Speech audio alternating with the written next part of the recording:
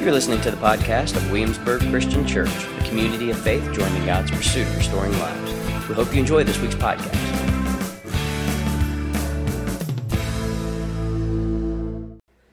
So as we move back into our series, I wanted to continue to roll into Eastertide together. Some of you have said to me that taking the time this year, and we've done it every year, so I think some of us are just awakened to it differently than maybe we have been in the past, but that moving into the season of Lent, moving through Holy Week, taking time to be slow, or at least intentional, has been very helpful. I know some of you have said that the WCC Daily Reflections are helpful. The reflections are geared toward the seasons.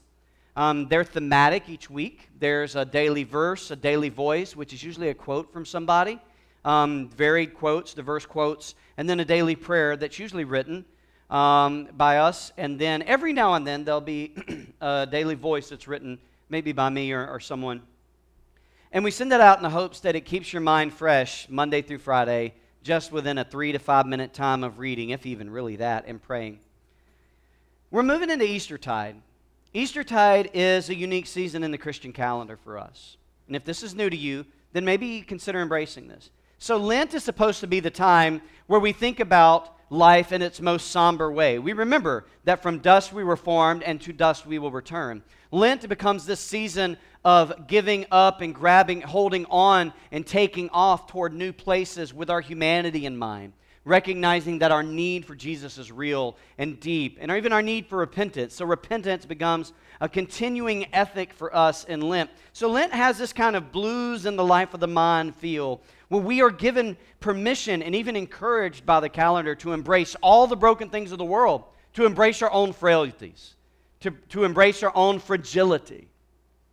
And then we move to Holy Week and we see how our frailty and fragility is bound up in the body of Jesus. How Jesus, when God took on flesh, God took on the frailties and the fragilities. God experienced the betrayals and abandonments and the hurt and the abuses and the violence of a world that was in denial, refusing the way of God's love.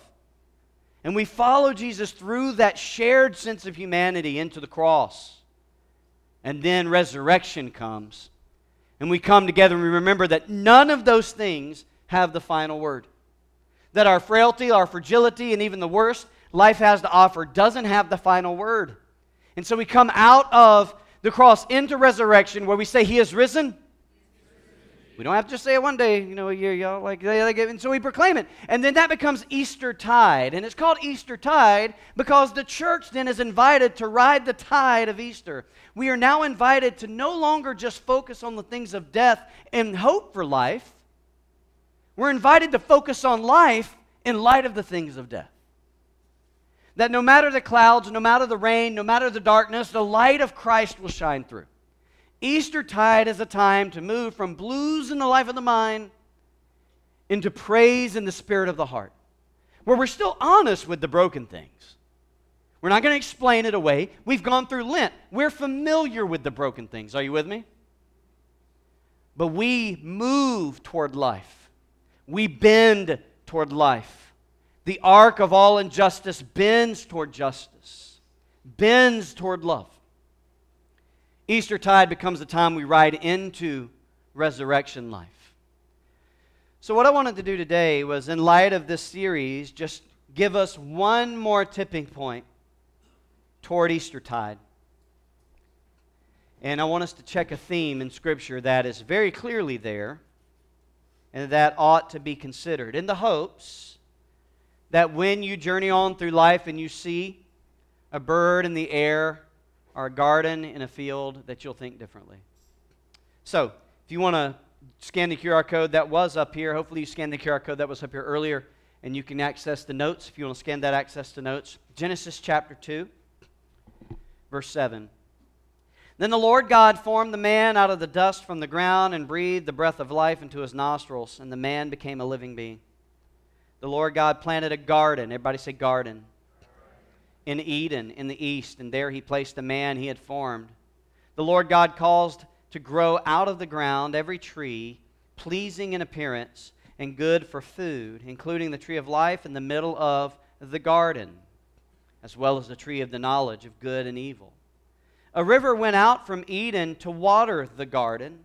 From there it divided, became the source of 4 rivers. The name of the first is Pishon, which flows through the entire land of Havilah, where there is gold. Gold from the land is pure. Bdellium and onyx are also there. The name of the second river is Gihon, which flows through the entire land of Cush. The name of the third river is Tigris, which runs east of Assyria. And the fourth river is the Euphrates.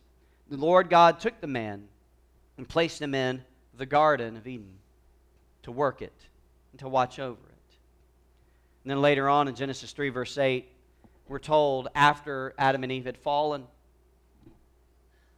and taken on their own authority above God's, it says, "Then the man and his wife heard the sound of the Lord walking in the garden at the time of the evening breeze, and they hid themselves from the Lord God among the trees of the garden."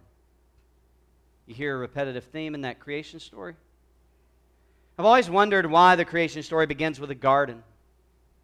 And I've wondered, is it because a garden paints a scene that puts God's creative power and beauty on display like maybe no other place? The diversity of colors, smells, textures, the sounds of rushing waters, all pointing to one life-giving presence, God as creator. Why a garden? And I'm not really sure Scripture is concerned with answering these questions, so I can't really say, but I can say this. The garden shows that God simply wants to be with us. It also reminds us that wherever God is, new life is possible. Everybody say new life. The Scripture tells us actually that the whole creation and the whole story of God is moving toward the image of another garden. A garden where death will be no more and life alone will flourish. So if you take the first page of the first book of the Bible and flip all the way to the last page of the last book of the Bible, you'll catch this image of a garden in the new heavens and new earth. Revelation 22, verse 1 through 5. Then the angel showed me the river of life-giving water, shining like crystal, flowing from the throne of God and the Lamb through the middle of the city's main street. On each side of the river is the tree of life, which produces 12 crops of fruit, bearing its fruit each month. Tree's leaves are for the healing of the nations. There will no longer be any curse. The throne of God and the Lamb of God will be in it, and His servants will worship Him. They will see His face, and His name will be on their foreheads. Night will be no more. They won't need the light of a lamp or the light of the sun, for the Lord God will shine on them, and they will rule forever and always. I can't help but wonder why the image of another garden. And I can't really say for sure, but I can say this. The garden shows that God simply wants to be with us. And it also reminds us that wherever God is, new life is possible. Now, in between the first garden and the last garden, we find Jesus suffering and praying in a different garden. In John, verse 18, verse 1 says this. After Jesus had said these things, He went out with His disciples across the Kidron Valley, where there was a garden. And He and His disciples went into it. And we know that that is the Garden of Gethsemane, where Jesus prayed, felt the weight of what was to come. And I can't help but wonder, why another garden? Did Jesus choose a garden because it reminded Him of God's desire to be with us always? Did a garden remind Him of how new life is always possible, even as death awaits? That as seeds, that surely as seeds are buried beneath the ground, rise up to new life, so too could death give way to new life? I can't really say for sure. The Scriptures doesn't answer why this motif of garden is being woven throughout, but what I can say is that the garden shows us that God simply wants to be with us. And it also reminds us that wherever God is, life is still possible. new life is possible. And here it is again, another garden. John chapter 19, verse 41. There was a garden in the place Jesus was crucified. A new tomb was in the garden. No one had yet been placed in it. They placed Jesus there because of the Jewish preparation, since the tomb was nearby. Now Jesus is buried in a garden. But this garden of death would become a garden of new life when Jesus wakes up, gets up, and walks out of the tomb. And I cannot but wonder, why then another garden? Why is it that when Mary sees a man walking through the garden who we know is Jesus, Mary wonders, Scripture tells us, is this the gardener? Maybe it is. From a garden to a garden, through two gardens, God reminds us in beautiful repetition that no matter what we have done and where we are going, God wants to be with us. And wherever God is, new possibilities of new life surround us. We just have to wake up and believe. I was thinking of a book, portions of a book I had read. I've never read the whole book because it's of Hildegard of Bingen, who's a 12th century Christian mystic and theologian. I don't know if you've ever tried to read any Christian mystics and theologians from the Middle Ages, but it's like chewing on glass. I mean, it's some tough reading. All right, so I haven't read the whole thing, and I don't have to the way it's read out because it's actually the book is entitled Hildegard of Bingen's Book of Divine Works with Letters and Songs. And she, Hildegard, is the only, one of the only recognized female theologians of her age. And she wrote theology, she wrote music, poetry.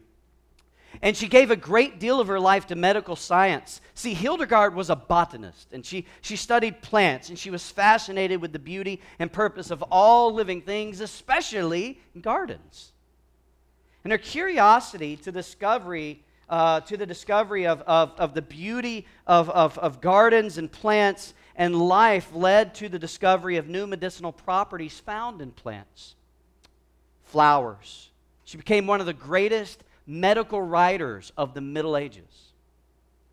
And there's more I could say about her, but I'll say this last thing.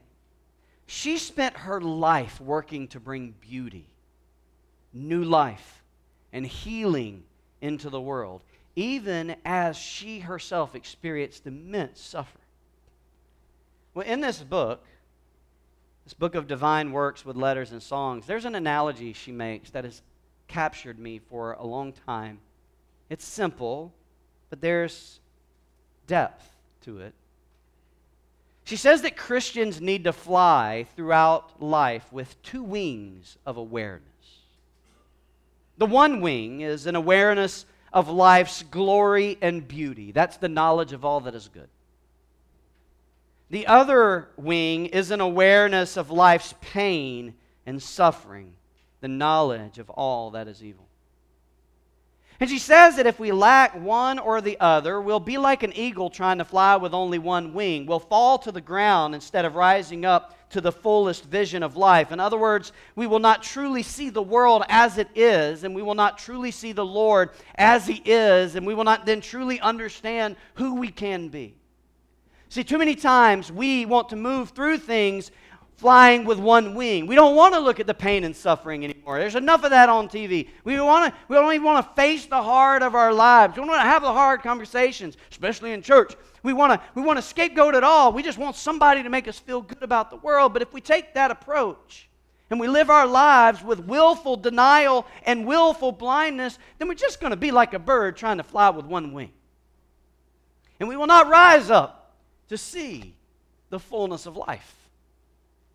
Because if we ignore the pain and suffering, how will we see God turn it for good?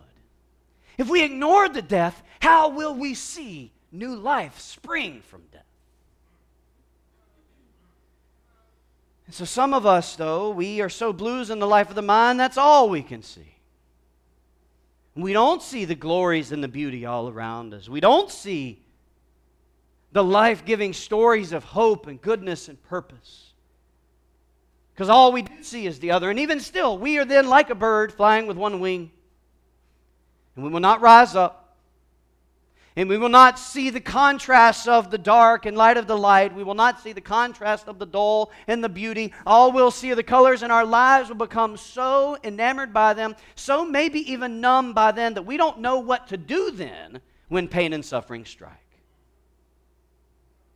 Because we aren't familiar with both. We are living in a moment, time that invites a new sense of awareness. We hear stories every day from around the world filled with terrible suffering and loss, and at the same time we hear stories of great beauty and love. And if we do not receive all these stories, both glory and beauty, pain and suffering, we will not rise up in new life. We will not embrace new possibilities, because we will live in denial or partial knowledge, and we'll just be clinging to the old ones. See, when we don't live life in the fullness and understand that in the gardens of life there are both. There's barrenness and beauty. There's death and life. Then we will constantly cling to the old possibilities. We'll cling to what we once knew. We'll pursue what we once knew. We'll even make statements like, well, the world used to be better then. And we'll forget the words of Ecclesiastes, who says, stop saying that the former things were better than the now. It's like what my old mentor, Brother Denny, used to say, the good old days are nothing more than a combination of a bad memory and a good imagination. And we will find ourselves stuck in a loop of impossibilities, trying to reach for old possibilities and miss the new possibilities that resurrection promises. Not hopes for, promises.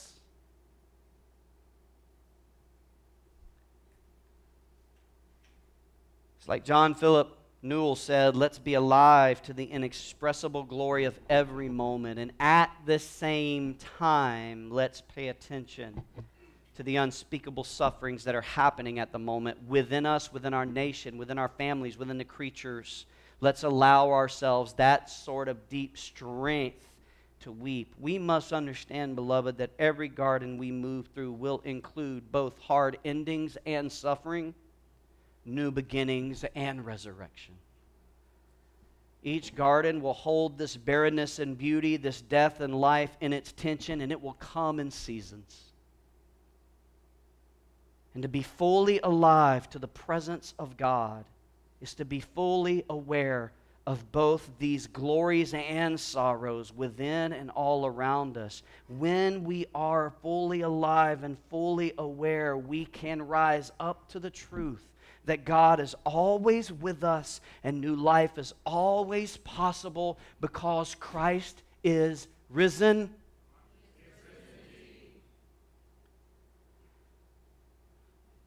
For example, some of us are living with these regrets of our lives. Everybody say regrets. We all, maybe all of us have some. And some of us need to be reminded that when it comes to the regrets we carry, we actually can grow and mature in our faith. We can learn contentment. The regrets that ring out in the back of our minds, along with the consequences we carry, can be placed in submission by faith in the risen Christ, where there are new possibilities for new life. Christ was with us in those regrets. We may have dismissed His presence. We may have even clung tightly to it, but He was with us regardless then and is with us now. And no matter the death-dealing things we encountered, life-giving things await us. You may not feel this to be true, but you can know it's true simply because you are here right now listening to this particular word. God has a word for you. Remember the resurrection story, beloved. Christ doesn't stay in the garden of death. Christ woke up, got up, and walked out of the garden tomb, forever making gardens of death places where new life is possible. God in Christ turns graves into gardens. Listen, nothing that happens is beyond redemption because there is nothing God can't redeem. Christ has risen. No one here is beyond restoration because there is no one God can't restore. Christ has risen.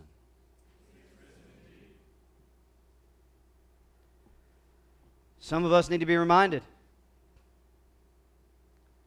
as we stare at the foot of some valley or maybe just some plain we're living in, some good level ground, and we're looking at the things to come and we see a big old hill we have to climb. The hill is steep, and we need to be reminded that we can climb up the steep hills of life, no matter how exhausted our legs may be. No matter how impossible it feels, there's no hill God's people can't climb. The Lord will climb every hill with us. The Lord knows all about hills because He climbed the hill of Calvary. And at the top of Calvary's hill, He met the worst violence death had to offer and overcame it. So when we meet the death-dealing things of this world, we can overcome it too. He's promised to always be with us. He's shown us that no matter what awaits us at the top of whatever hill we must climb, new life is possible.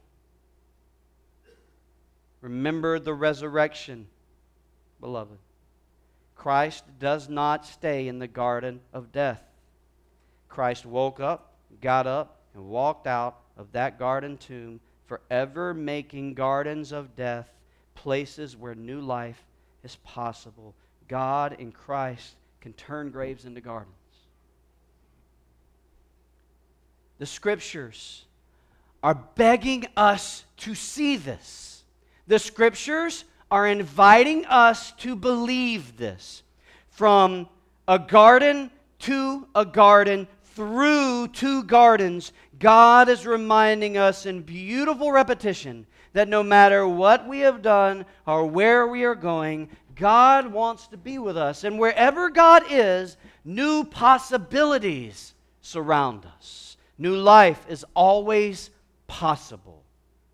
Because Christ is our deliverer. Christ is our Savior. The Bible says He is our Redeemer, Son of Man, Son of God, Lion of Judah, Lamb of God, the way, the truth, and the life, Creator God, the Alpha and Omega, the beginning and end. Scripture says He's the Prince of Peace, the great I Am, the light of the world, the power of God, the judge of the living and the judge of the dead, worthy of all honor, worthy of all praise. He will never leave you, never forsake you. He is good in a world filled with evil. He is Jesus. He is God. He is the Lord of lords, the King of kings. He has come. He is with us. And when He comes again in His fullness, every garden of death will forever be destroyed, and the world will only know gardens of life. And in between, we live in between.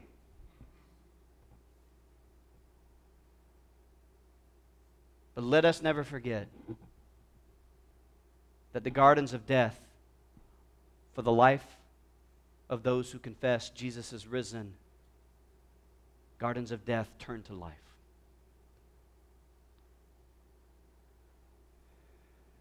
You know, it never fails when I think of gardens. I always remember my grandma. And many of you know we were very close when I was young.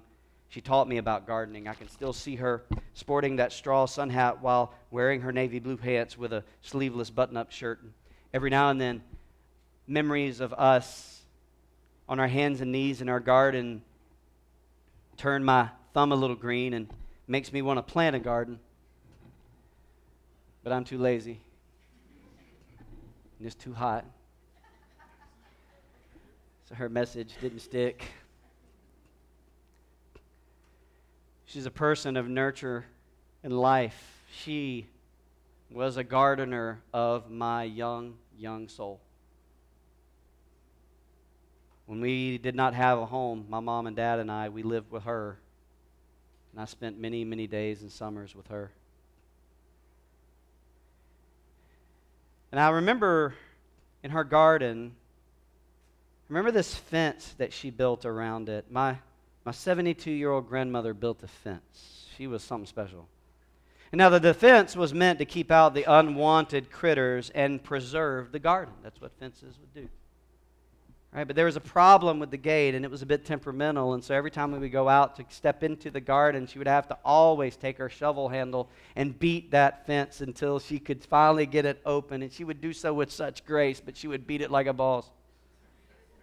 And then finally we could get inside the garden. What I learned about my grandma was she was a much better gardener than a gatekeeper. And when I think about how gardens are woven throughout our story of faith, life beginning in the Garden of Eden, suffering in the Garden of Gethsemane, finding newness in the garden of Christ's resurrection, and never-ending life in a garden city of the new heavens and new earth, I can't help but think about how it's not good enough just for us to sit here and receive the news that new life is always possible in every garden we walk because we are the people of Christ. That is true, and give God praise for it. But there is something now must happen inside of us as a result of that beautiful truth. See, I can't help but think about how then we all should learn to be gardeners.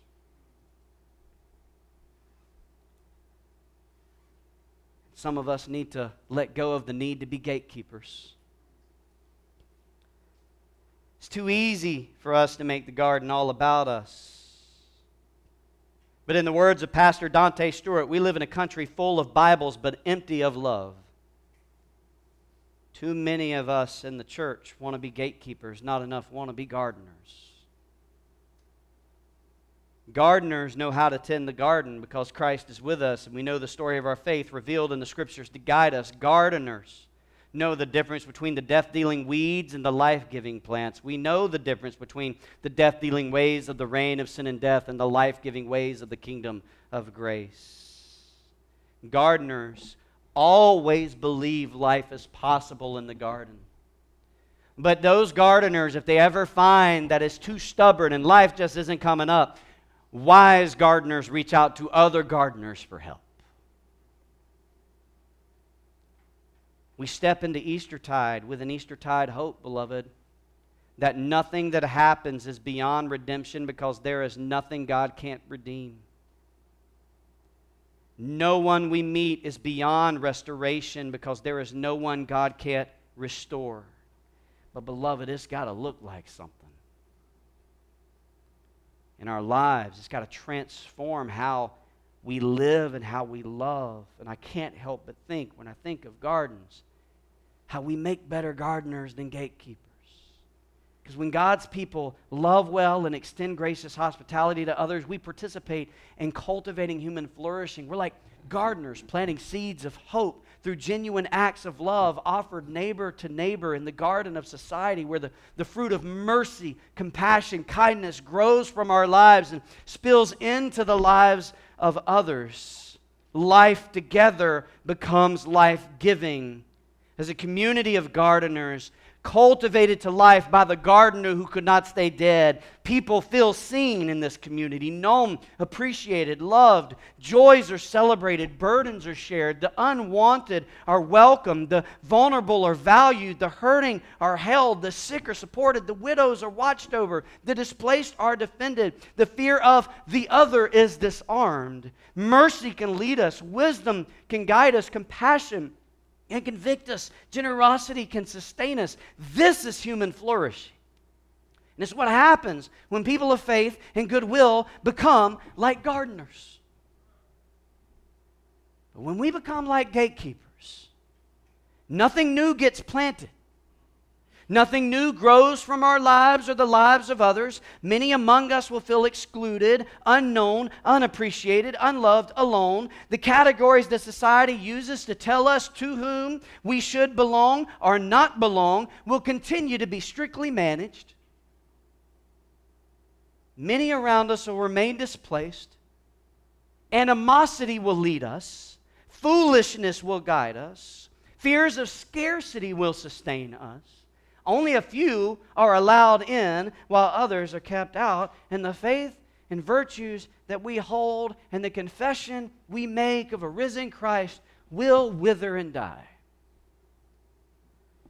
Gatekeepers are committed to preservation. Gardeners are committed to new possibilities. Beloved, what you going to be? A gatekeeper or a gardener? We are better off as gardeners than gatekeepers. And let's be candid. It's much better to walk through life holding the tension of glory and beauty, pain and suffering, when we are in the company of other gardeners who know how to tend the garden when we cannot, or believe new life is possible when we do not. It is much better to be in a community of gardeners who follow the risen gardener who would not stay dead. Because where there is death, in the Christian heart and imagination through the Christian confession, there is always the possibilities of life. Because Christ is always turning graves into gardens. You're listening to the podcast of Williamsburg Christian Church, a community of faith joining God's pursuit of restoring lives. We hope you enjoy this week's podcast.